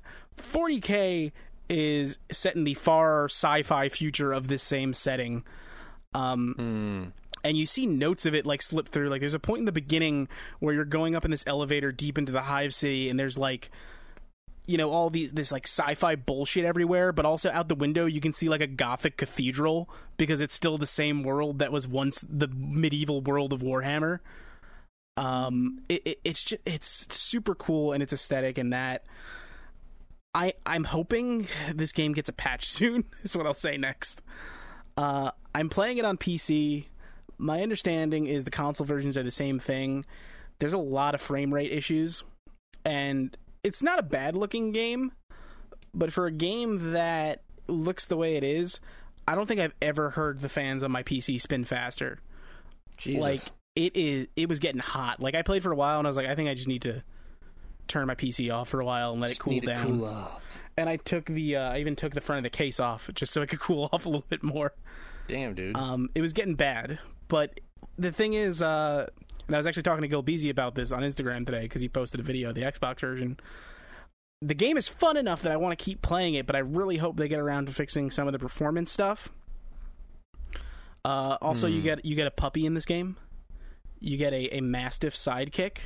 That's awesome. Who, one of my favorite interactions I've seen with a dog in a game, when you're looking at a character, there's a button you can hit to sick the dog on them, and the action your character takes is you pull out a squeaky toy and like shake it in the direction of the guy you want them to attack, and they just run and charge them. Okay. But that sounds really fun, dude. Yeah, these games have a lot of flair. Another thing it has that Doom doesn't have that I'm like, oh, they should put this in the next Doom. It's got a wall run. Yes. Wall running feels real good. I love a good shooter with a wall run in it. This game just has a lot of really great ways to move, a lot of fun different weapon types. I'm hoping a patch does come soon, which is probably why I'm prioritizing a couple of other things above it. But I want to keep going, and it's a lot of fun. It's got fucking style. Yeah, I like that they wanted to try something different with their franchise. That's really cool. Yeah, it's worth checking out. I think even if you're not a big Warhammer person, I was just gonna ask that. My mic just completely fell. No, I was gonna try and cover for you. No, I was just gonna ask if you're not a big fan of Warhammer, is it worth the time? If you're a fan of like Blade Runner-esque, like gritty sci-fi and new Doom, then I think this is worth checking out, even if you don't know a ton about Warhammer. Because I know some, but I also don't know a ton. I have the advantage of this particular setting of Warhammer is one of my favorites, the Necromunda area of 40K. Okay.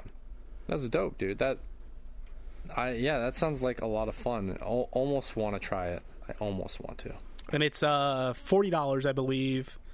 There's a big Warhammer sale on Steam right now, so the Steam version is $33. That's why I snagged it immediately. I was going to wait on it for a little bit. My computer couldn't handle that, but for those of you whose computers could handle it, and even beyond that, I feel it's worth noting it is not a full $60 title. It's $40.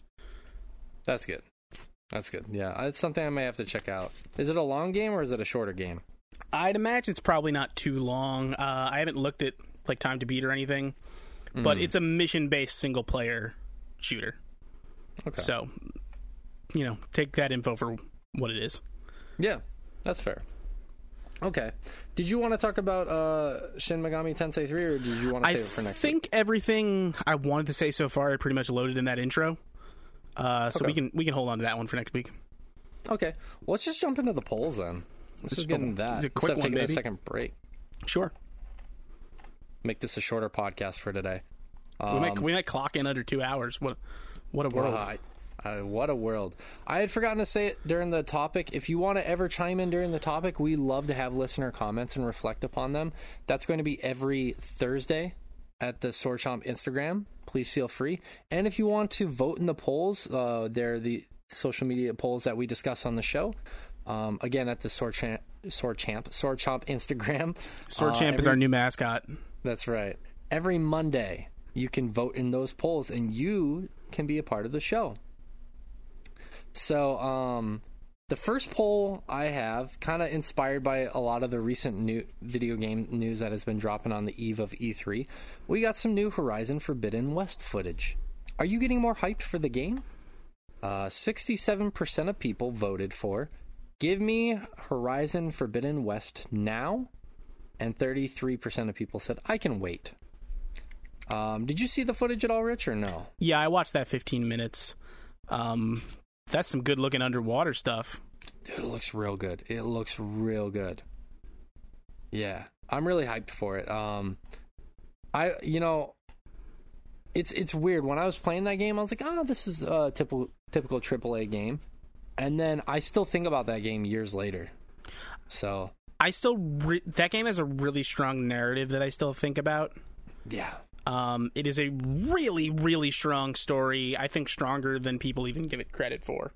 I think it passes the Bechdel test as well, actually, for a female protagonist.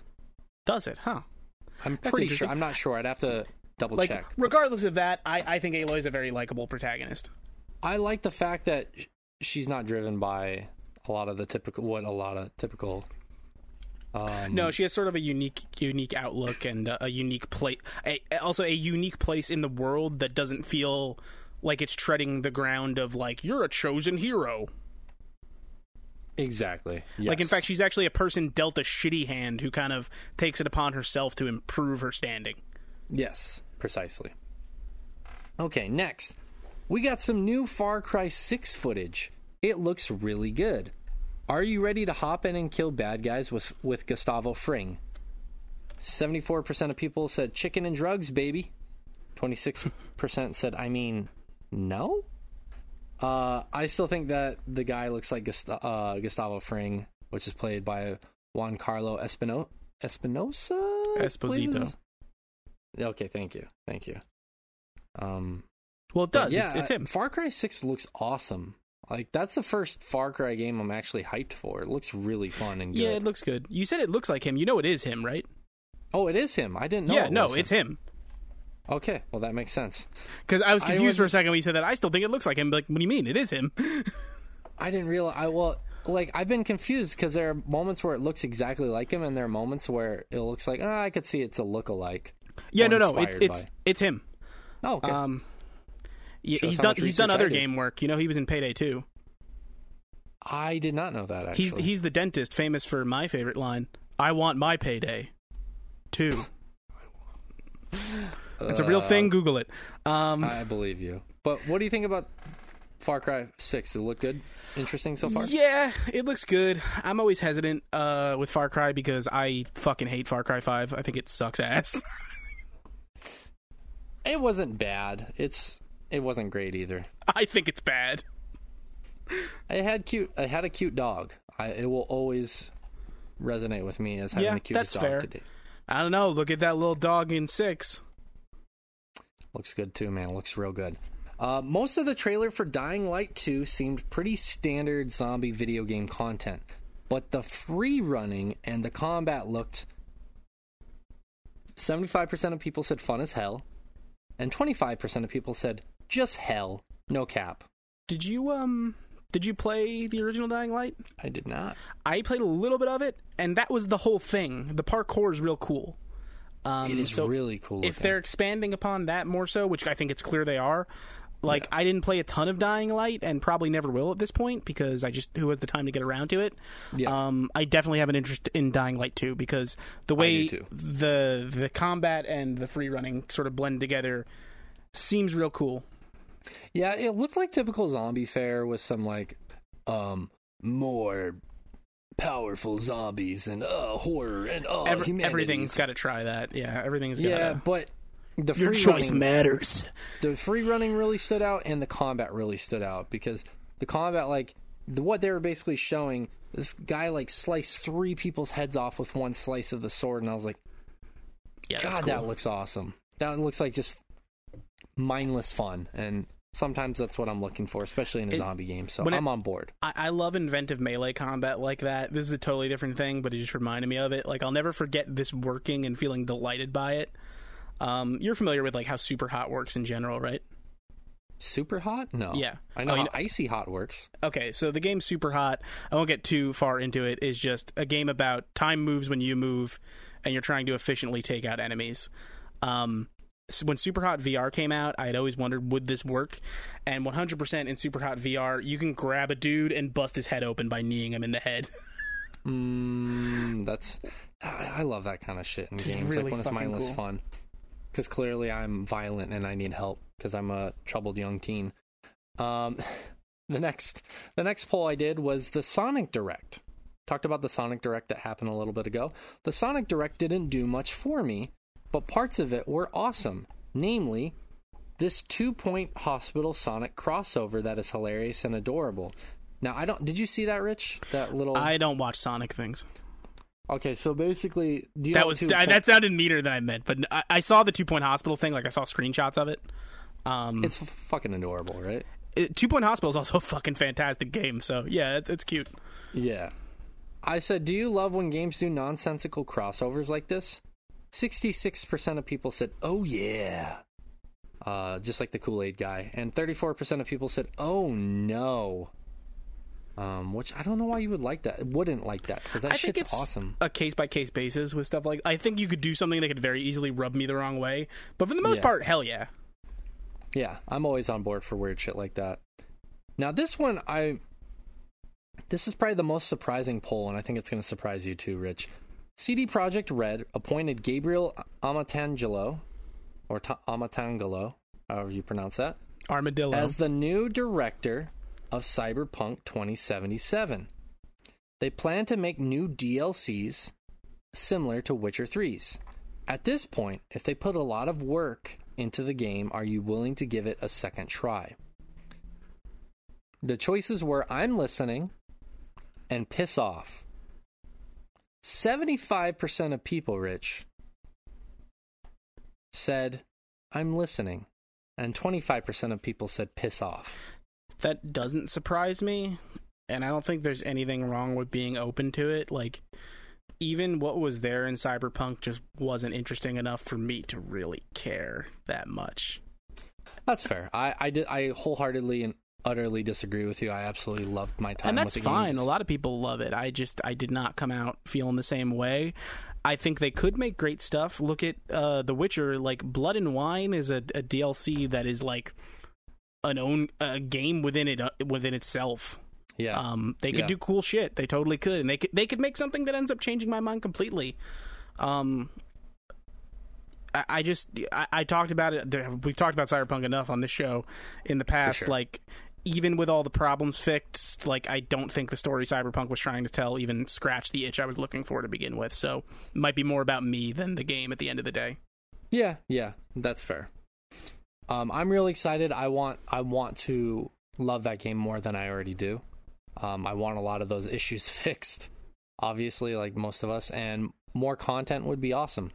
More content is better. I thought you were just going to end it at CD Projekt Red appoints a new director to Cyberpunk, and I'd be like, nah, dude, I believe that. I'd want my name off that, too. Right? The third issue of The Last Ronin, the new Teenage Mutant Ninja Turtles comic, dropped last week. Have you been reading them at all? If not, consider this an endorsement to fix that as soon as possible. 31% of people said, yes, I'm loving it. 69% of people, nice, said I need to stat. Yeah, I have not been able to purchase it. I tried to do it on Amazon, which is where you told me you were having trouble with issue 3. Yeah. I don't know why I can't buy it on for my Kindle on Amazon. Usually I just buy it and have it sent directly to my Kindle, but for some reason it's not available. So I have to go to the Comixology site or something like that Comixology. to pick it up. Check it out when you can, and we'll talk about it. They're starting to really explore more of that stuff. That comic's really good. For anyone who's unfamiliar, it is about like a almost post-apocalyptic sort of TMNT story where only one of the turtles is left alive, and it's kind of like a revenge. Grandson is running things. Yeah, and it's a story of revenge in a lot of ways. We get some backstory in the third issue on what happened to and one Casey Jones, which is really interesting. Well, you just partially spoiled one of the turtles. I don't really. It's very early on discussed who the living turtle is. I'm going to beep that out. Yeah, go ahead. I'm going to beep out the turtle. I won't beep out Casey Jones. I'll beep out the turtle. Because he's not a turtle. I've heard mixed things about the newest one, by the way. So I'll be excited to talk about that with you. I heard some people loved it, and I heard some people thought it was terrible. So I think those people are fools. Fools, they say. Or fools, you say. I'm just going to slip this into the podcast for the funnies. My friend who I have to meet up with after this just texted me FOMO, so I texted him back FUPA. That's appropriate. It's the best time of the year, Rich. NBA playoffs time. For those of you that watch, have you enjoyed it so far? And who do you predict will win it all? 48% of people said it's been a good year for basketball. 52% of people said nope. I gotta tell you, I've been loving the playoffs so far. I know I'm the only person here now who cares about basketball, but I've absolutely been loving this year so far. I'm glad you're having a good time. I gotta be honest, seeing LeBron James knocked out of the playoffs first round this year warmed my heart. Really? Yeah. How sadistic of you. You were like me when my boss got fired. Well, one of us was directly affected by that. The other person was not. You're directly affected by what LeBron does. I'm totally 100% affected. Hashtag Taco Tuesdays. No, I've been really surprised and pleased with the results so far this year. Right now, actually, the Bucks and the Nets are playing, so that's part of the reason why I'm trying to get the show on the road, because I want to watch that game. That's going to be the matchup of this year for the playoffs. That's okay, buddy. That's okay. We both got shit to do tonight, so it's okay. Yeah. Just a few more polls. I know these are so many polls. I was so inspired by so many things. So many polls. Yeah. I can't help it. I was loving doing poll day this week. By now, I think that most of you have heard the song Leave the Door Open by Silk Sonic. Because of it, I finally listened to Anderson .Paak. Have you two been sleeping on this amazing man's music? You're, of course, speaking to me and Mr. Peanut. That's right. The only two people that matter. 36% of people said yes, and I regret it. 64% of people said, who?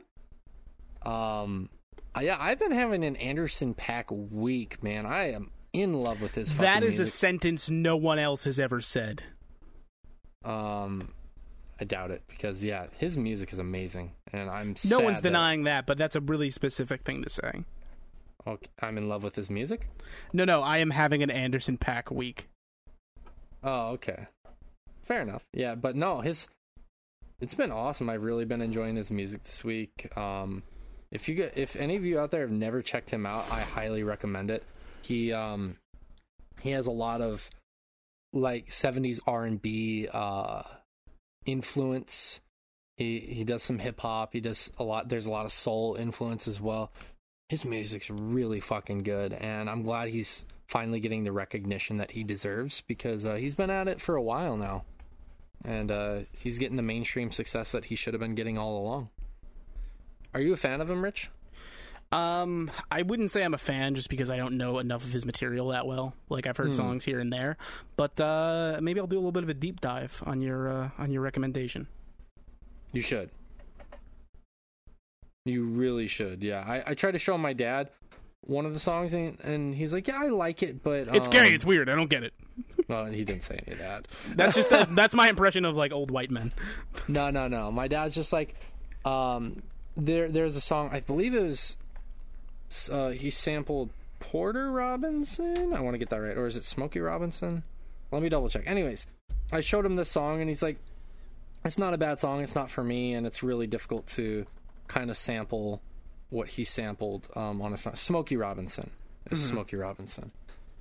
He sampled some of Smokey Robinson's music, so he felt that Smokey Robinson's original was much better, but it is what it is.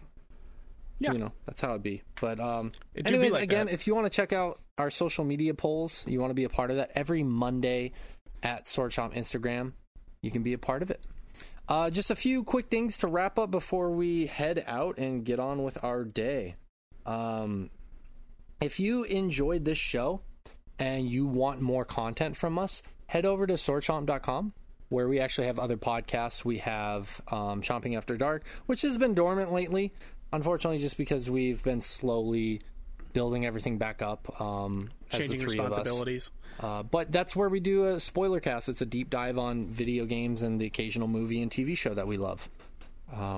We also have an interview-based podcast called Evoking the Sublime, where I interview devs and talk about the history and creation of their game. I haven't gotten a new episode up for a while on that, but it's still there. Also, if you want to support us and in turn receive benefits from it, head over to patreon.com/swordchomp, because that helps us out immensely with making more content. We have some content that's going to be dropping here in the near future, some new stuff and some updated stuff, and any amount of money that you can help us with. I know things are tight for so many people right now. Same can be said of us.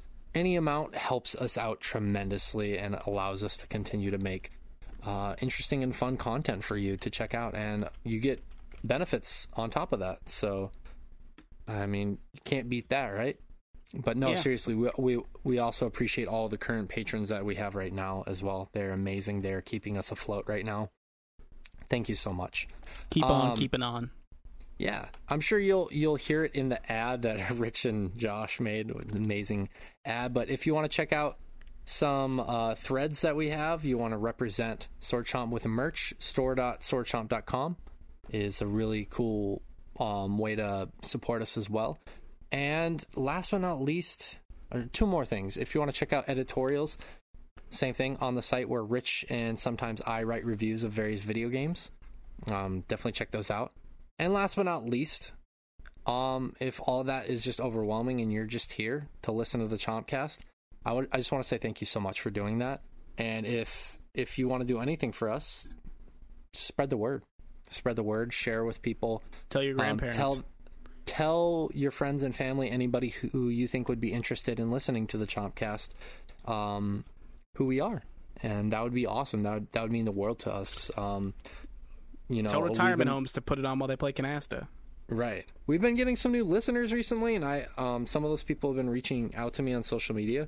So it's really cool to hear that people are kind of sharing the word of Sword Chomp and the Chompcast and stuff like that. So thank you so much. Seriously, it means so much to us that people still want to listen to us after all these years. But we're going to get out of here. We know it's a shorter episode this week. Josh will be back next week, and we'll be back to 3 hours because 3 people again. That's how that works. Right, exactly. And hopefully we will be back next week with a new Chomping After Dark episode. I'm excited for the upcoming episodes we have slated, so you don't want to miss those. And you know what 2 big games are out next week, Shay? I don't. Which ones? Final Fantasy VII Remake Intergrade and Ratchet and Clank A Rift Apart. Yeah, I don't think I'll be playing either of those because I don't have a PS5. But I can tell you for sure that I will be playing both of those. Dude, I'm excited for you guys, man.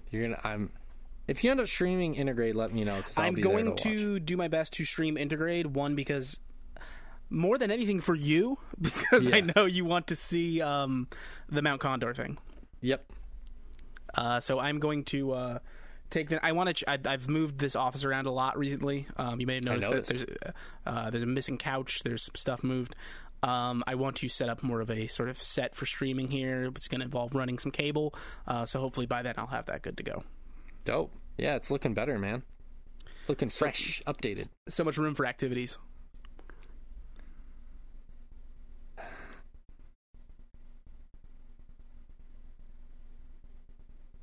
I was wondering how long we were going to let that awkward silence last. No, I love you. Thanks for being here, Rich. Of course. I'm Shay. Thank you guys for listening to us, and we will be back next week for a new episode of the Chompcast. Thank you. Take care. Be safe. Good night. And goodbye. We did it, Rich. We did it.